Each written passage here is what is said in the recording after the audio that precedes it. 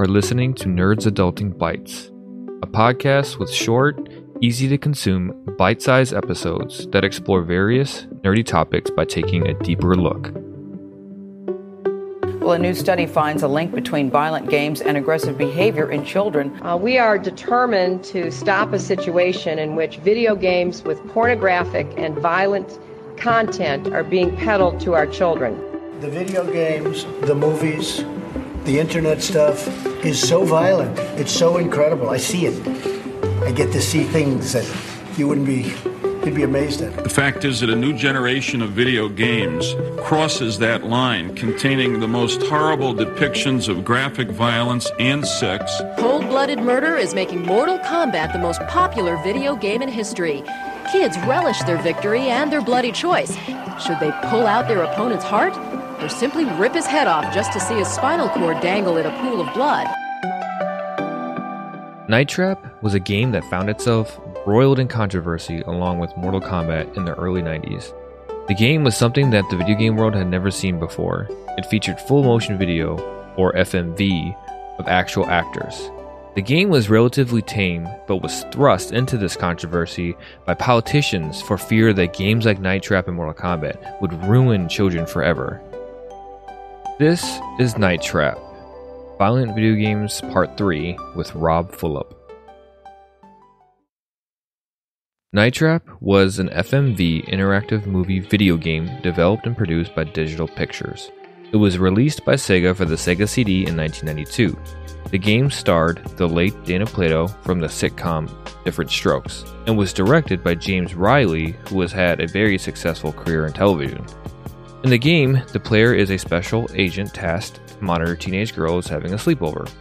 Little do they know, they are surrounded by danger.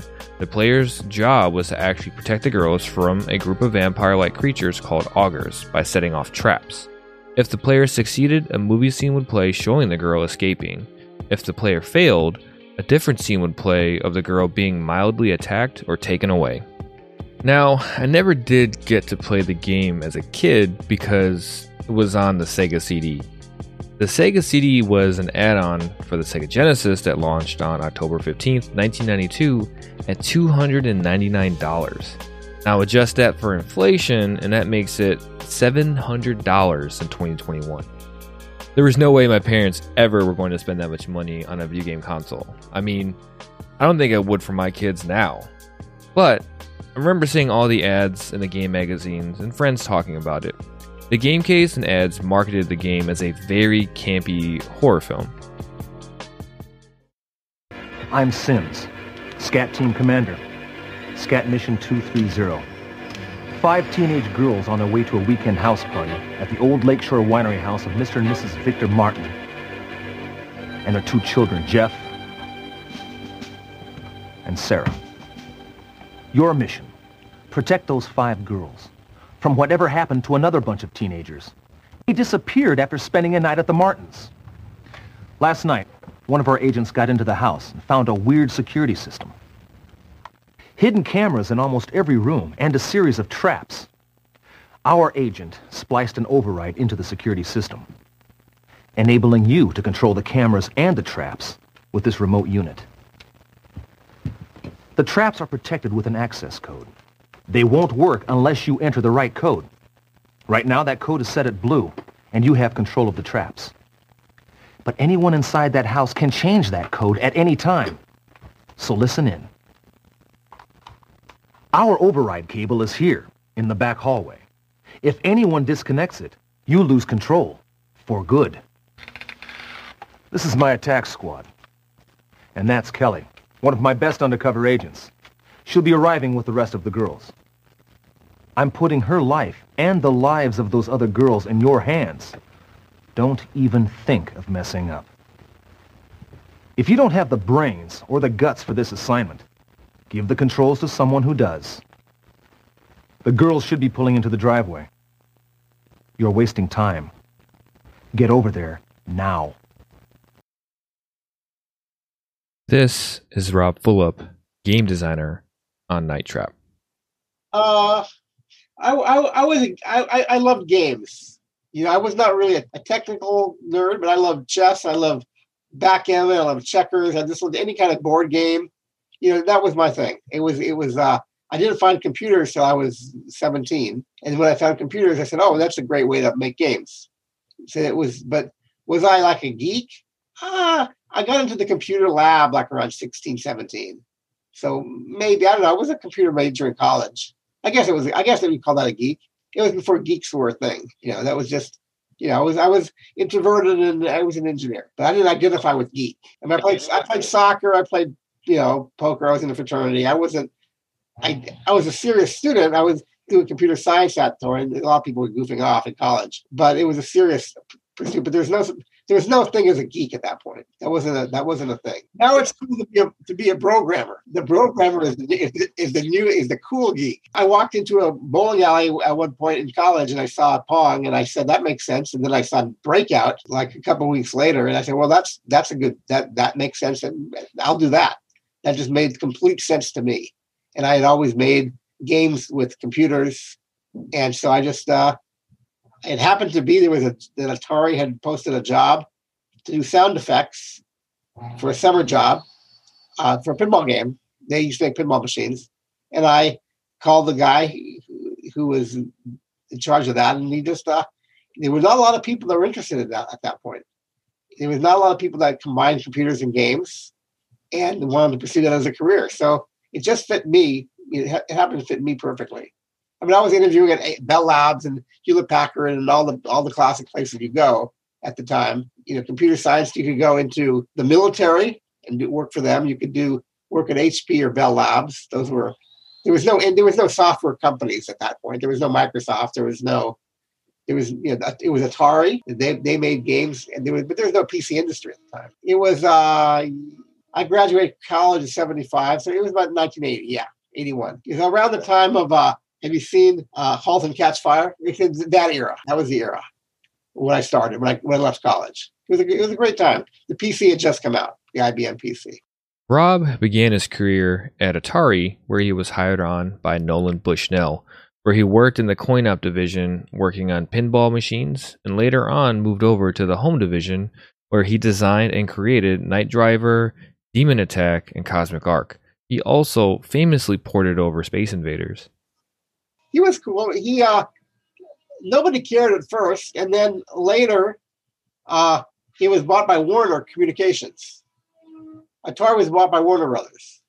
Warner Communications owned Atari, not Nolan. Nolan sold it to Atari when I was there, and at that point, nobody even thought that anybody would care about who made the games. It was like you don't care who makes sandwiches. It's like. But it wasn't considered any kind of creative effort until the home division. The people in the home division really put pressure on Atari to say, okay, the developer matters, the programmer matters, right? They didn't even understand what it was. People thought the Atari computer. People thought they were buying a tape. It was like a tape. They didn't even know what they were buying. They were buying a ROM cartridge, but the fact that a programmer had made that, they didn't register with the Atari corporate people. They didn't know where the games came from. They just appeared. It was great. It was at 22, I got full creative control of my work. I could make any game I wanted. And they said, just tell us when you have a game. And it was unbelievable.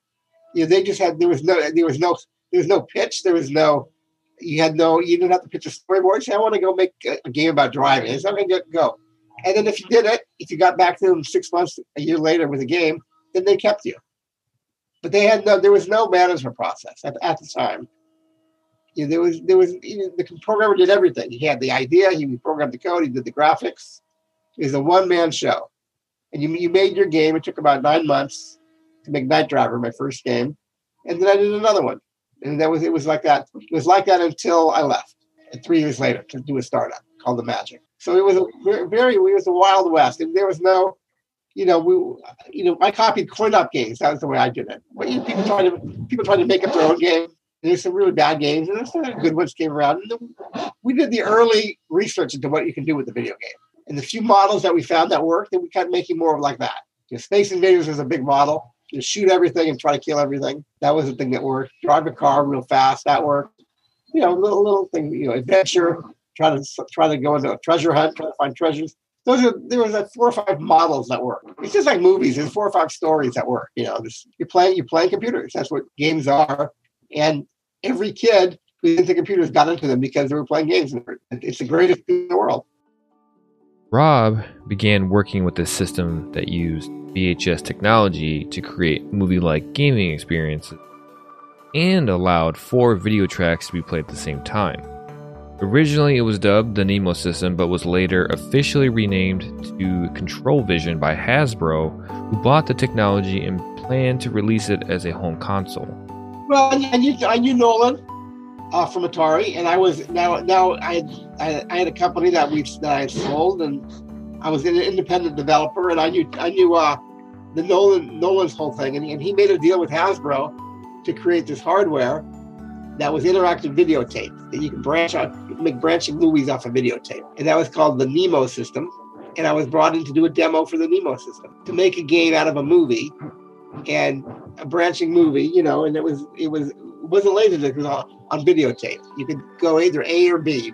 You could jump to a different track of tape. They did it with frames, the interleaved frames. So it was either track A, track B, track C, and we had to come up with games for the system. And we did a demo of a mystery game where you try to follow people around the house and figure out who did it. There was about a 5-minute demo called Scene of the Crime, and then they liked it. And they decided to make the system. They said, now let's make a game. And so Night Trap was our first game. We said, we'll do this. We'll do a game where we have cameras in every room. So you didn't really change the story. What you did is you changed how you're viewing the story. You can be in the kitchen or the dining room or the bathroom, right? The same story is going on, but you can just jump the camera around. And so we put that into the house, and we decided that making a monster movie was just going to appeal to our audience, which is going to be 14-year-old boys. So that was that. So we said let's make it into a B monster movie, non-violent, or not non-violent, but not graphically violent. And we had someone came up with the idea of traps. It'd be fun to trap the monsters. That's how you get rid of the monsters. You trap them, and the house would be this mechanical thing, and you try. Now, we had no idea how to make a movie, so we had to hire the whole movie crew, and it was a hell of a lot of work to make a movie and make it a software game. I mean, it was amazing to me that we got it to work. And was it the greatest game? No. I mean, could you play it that many times? Not really. But it's a fundamentally limited medium. Because you basically, when you play these games, you're basically, the object of the game is to see all the video that's been shot. And it was, it was a playable game. It was, got people's attention. It was live video. And then the Hasbro killed the project. So it went dormant until Tom Zito created Digital Pictures to bring it back out. So Tom Zito, 4 years later, created a company that brought all these games back on the Sega. But all the games had already been made years earlier. We wanted to appeal to kids, and we did not want it to be graphically, there was no reason to do any kind of blood or anything like that. No, we don't want to scare the kids. We just want you to feel like there's a cute full of cute girls and you're trying to save them. That was the idea. I mean, that was literally the idea. The saving the girls is kind of an old idea. We hardly invented it. Every vampire movie has the same idea, right? It was a very established genre. And you say, saving the innocent is kind of what you do in literature, right? And everyone likes to see the girl screaming, ah! You like to see the girl screaming, and that's kind of what you'd like to do. We kind of made it up as we went along. No, I mean, it was pretty much every morning we'd have to, because to write a scene that's taking place and to write what's going on, you're writing the living room scene, and you got to remember what's happening in the kitchen and the other rooms of the house. And, to shoot a movie like that is very difficult. If someone leaves a scene, they leave the scene halfway through and they go into the kitchen, then they have to enter the kitchen halfway through. So we have to keep track very carefully of where all the people in the house are moving, and it's a tricky way to have to shoot a film. And of course, we were not experienced filmmakers. But no, most everything got put in. We wanted to make cooler traps. And the traps were very expensive. The actual traps themselves. There was no house. It was just a set. And we had to shoot one room at a time. We had to shoot everything, all the kitchen stuff, and then go to the living room. Because by the time we shoot in the living room, there is no kitchen anymore. Right? It was just all being built for us. So we wanted to spend more money on the traps, and we couldn't get the budget.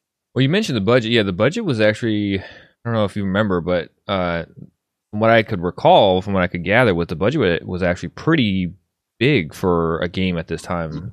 Well, because you're making a movie. Yeah. I mean, you're making a movie, you're not making a game. Yeah. You have to make it look like a movie. You have to have people in costume, and you have to have a set. We have to, we can't find a house with trapdoors in it. We have to build it. Right? There was no. The set was a lot of work. It was a sound stage, and we had to have special effects people, and the whole thing. Yeah. I think we spent probably $1 million. Yeah. Well, at that time, 86. That's a lot of money. Yeah. That's a lot. Yeah. Night Trap was shot in 1987. It was completed and all set for the launch of the Nemo in 1989, along with another FMV game, Sewer Shark. The budget for Night Trap was $1.5 million and $3 million for Sewer Shark, making them the two most expensive games during that time. Unfortunately, Hasbro canceled the launch of the system. Hasbro stated high manufacturing costs as the reason. To my surprise, I thought Rob was going to say something like they were devastated or they were so excited for the launch and were just saddened by this announcement, but he simply felt, this happens in the biz. No harm, no foul. He actually didn't think the game was all that impressive. Well, it sucks, but I mean, you have to understand, I've made these games my whole life. About half my work has never been released. It happens all the time. Things are a new venture for a new company with new hardware. Yeah, it's likely not going to come out.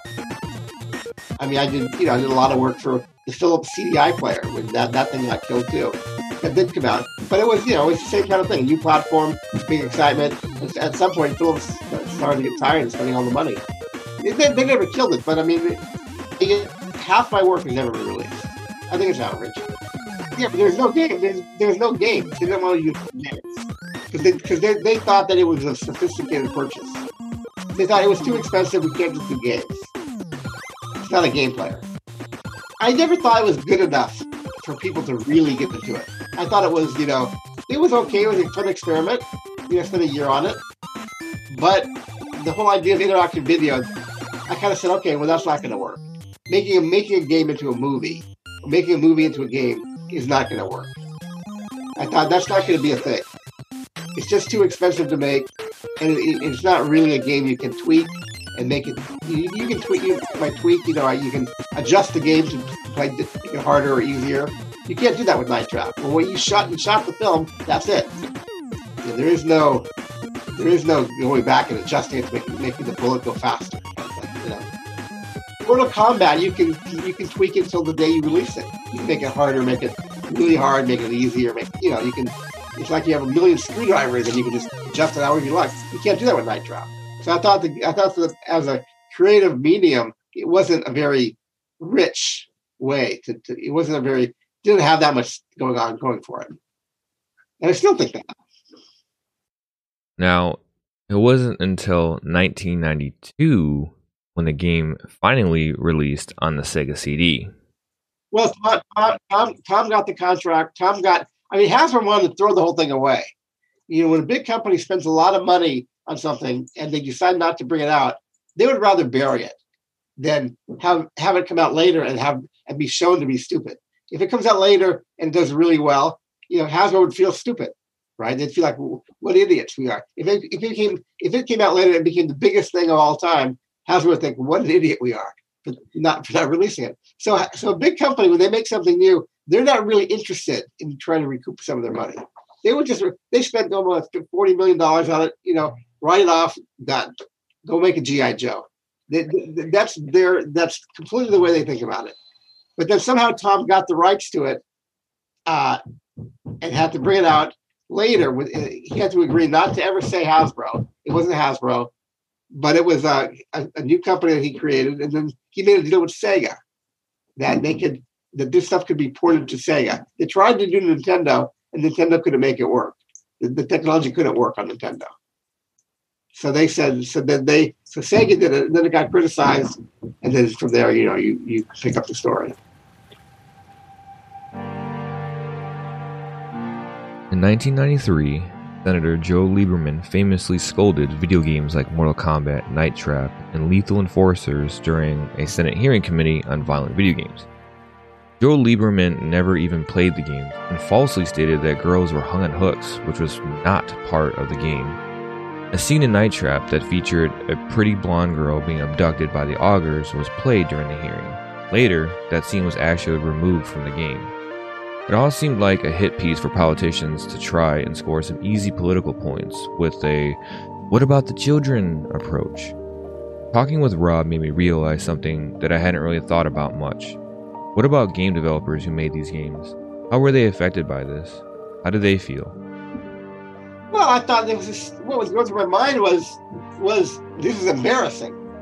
You know, my friends, like my girlfriend at the time, she was kind of, pretty feminist, and she got the word that this game that Rob did, your boyfriend did, is not good for kids. You know, there was people on TV talking about it. Captain Kangaroo came on TV, and you know who he was? Yeah, he was a kids entertainment guy. He said, "Oh, this game is no good." And so, yeah, there's a lot of backlash. People were saying, "Oh, it's not good," and I got a lot of criticism for it. A lot of people were saying, "Oh, Rob's making these bad games," and it was embarrassing. It was just, personally, as an author, it was just embarrassing. You don't want to have your work criticized for being, for moral bankruptcy.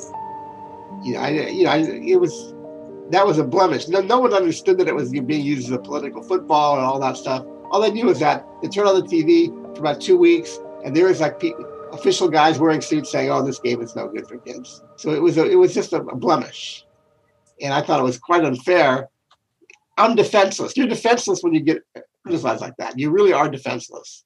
I used to go around groups, violence and media groups, and they would say, "Oh, these games are bad for kids," and I learned a lot about the topic. So the way to think about it is any kind of attacks against media, children's media. Basically, if you're a politician, it's a freebie. In other words, if you speak out against violence in cartoons or violence in games or anything like that, you don't have any way to really. There's no proof that is harmful, and it makes you look like a good guy if you're a politician, and it's like and no one can challenge you, right? So you look like a hero, but you don't piss off any real group of people, other than the people that make the stuff, which is a few. It's basically what I call a freebie. So Lieberman, he just kind of latched onto this thing. He had never played Night Trap, or he didn't really care. He just saw here's an issue where you can get a lot of people to think you're a great guy, and it comes for free. So he all of a sudden Night Trap's the worst thing in the world. He never played it. He never even saw it. He never actually. We asked him, Tom Zito and I asked him, "Have you ever played Night Trap?" He said, "No, I don't have to play it. I know it's bad." So this is not. It's just politics. It's purely just a political thing that somebody showed him. Said, "Here's a way you can get a lot of people kind of like thinking you're a hero, and you don't have any. There's no real dirt. It doesn't hurt you."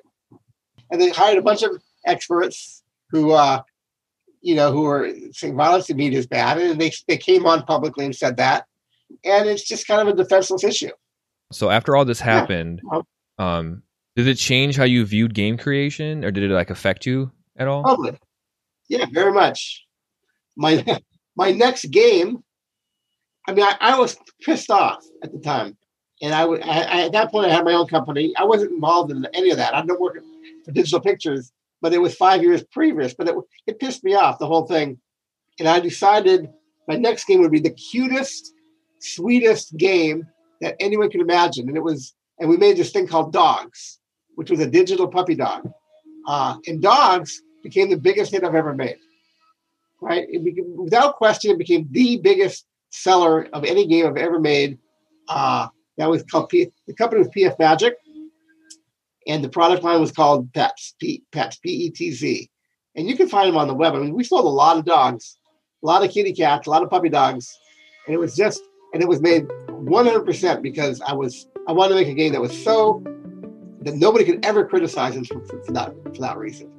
And what I've learned in my life as a creative person, that when you're motivated by anger, or that's when you get great stuff. I remember Dogs, and then when I was researching for my next topic, I was like, "What? Like, the same guy that worked on Night Trap created dogs. It's like blew my mind. It's just like, and then I was like, wow. And it was because it was 100% because of Night Trap. Because I was so annoyed. It was really, how do I make something so cute that no one will ever criticize it for that again? And that led to a big thing in my life. And since then, I've only done kind of that kind of stuff, casual game, lighter stuff. Thank you for listening to Nerds Adulting Bites. If you'd like to know more about the show, you can head over to the website, nerdsadulting.com. If you want to support the podcast, you can donate at our Patreon, where we give away pins, t-shirts, and coffee mugs. If you want to hang out with us and get access to entire interviews and videos, please join our Discord. Or if you want to hang out with me, I'm probably streaming on Twitch, PistolPete_now.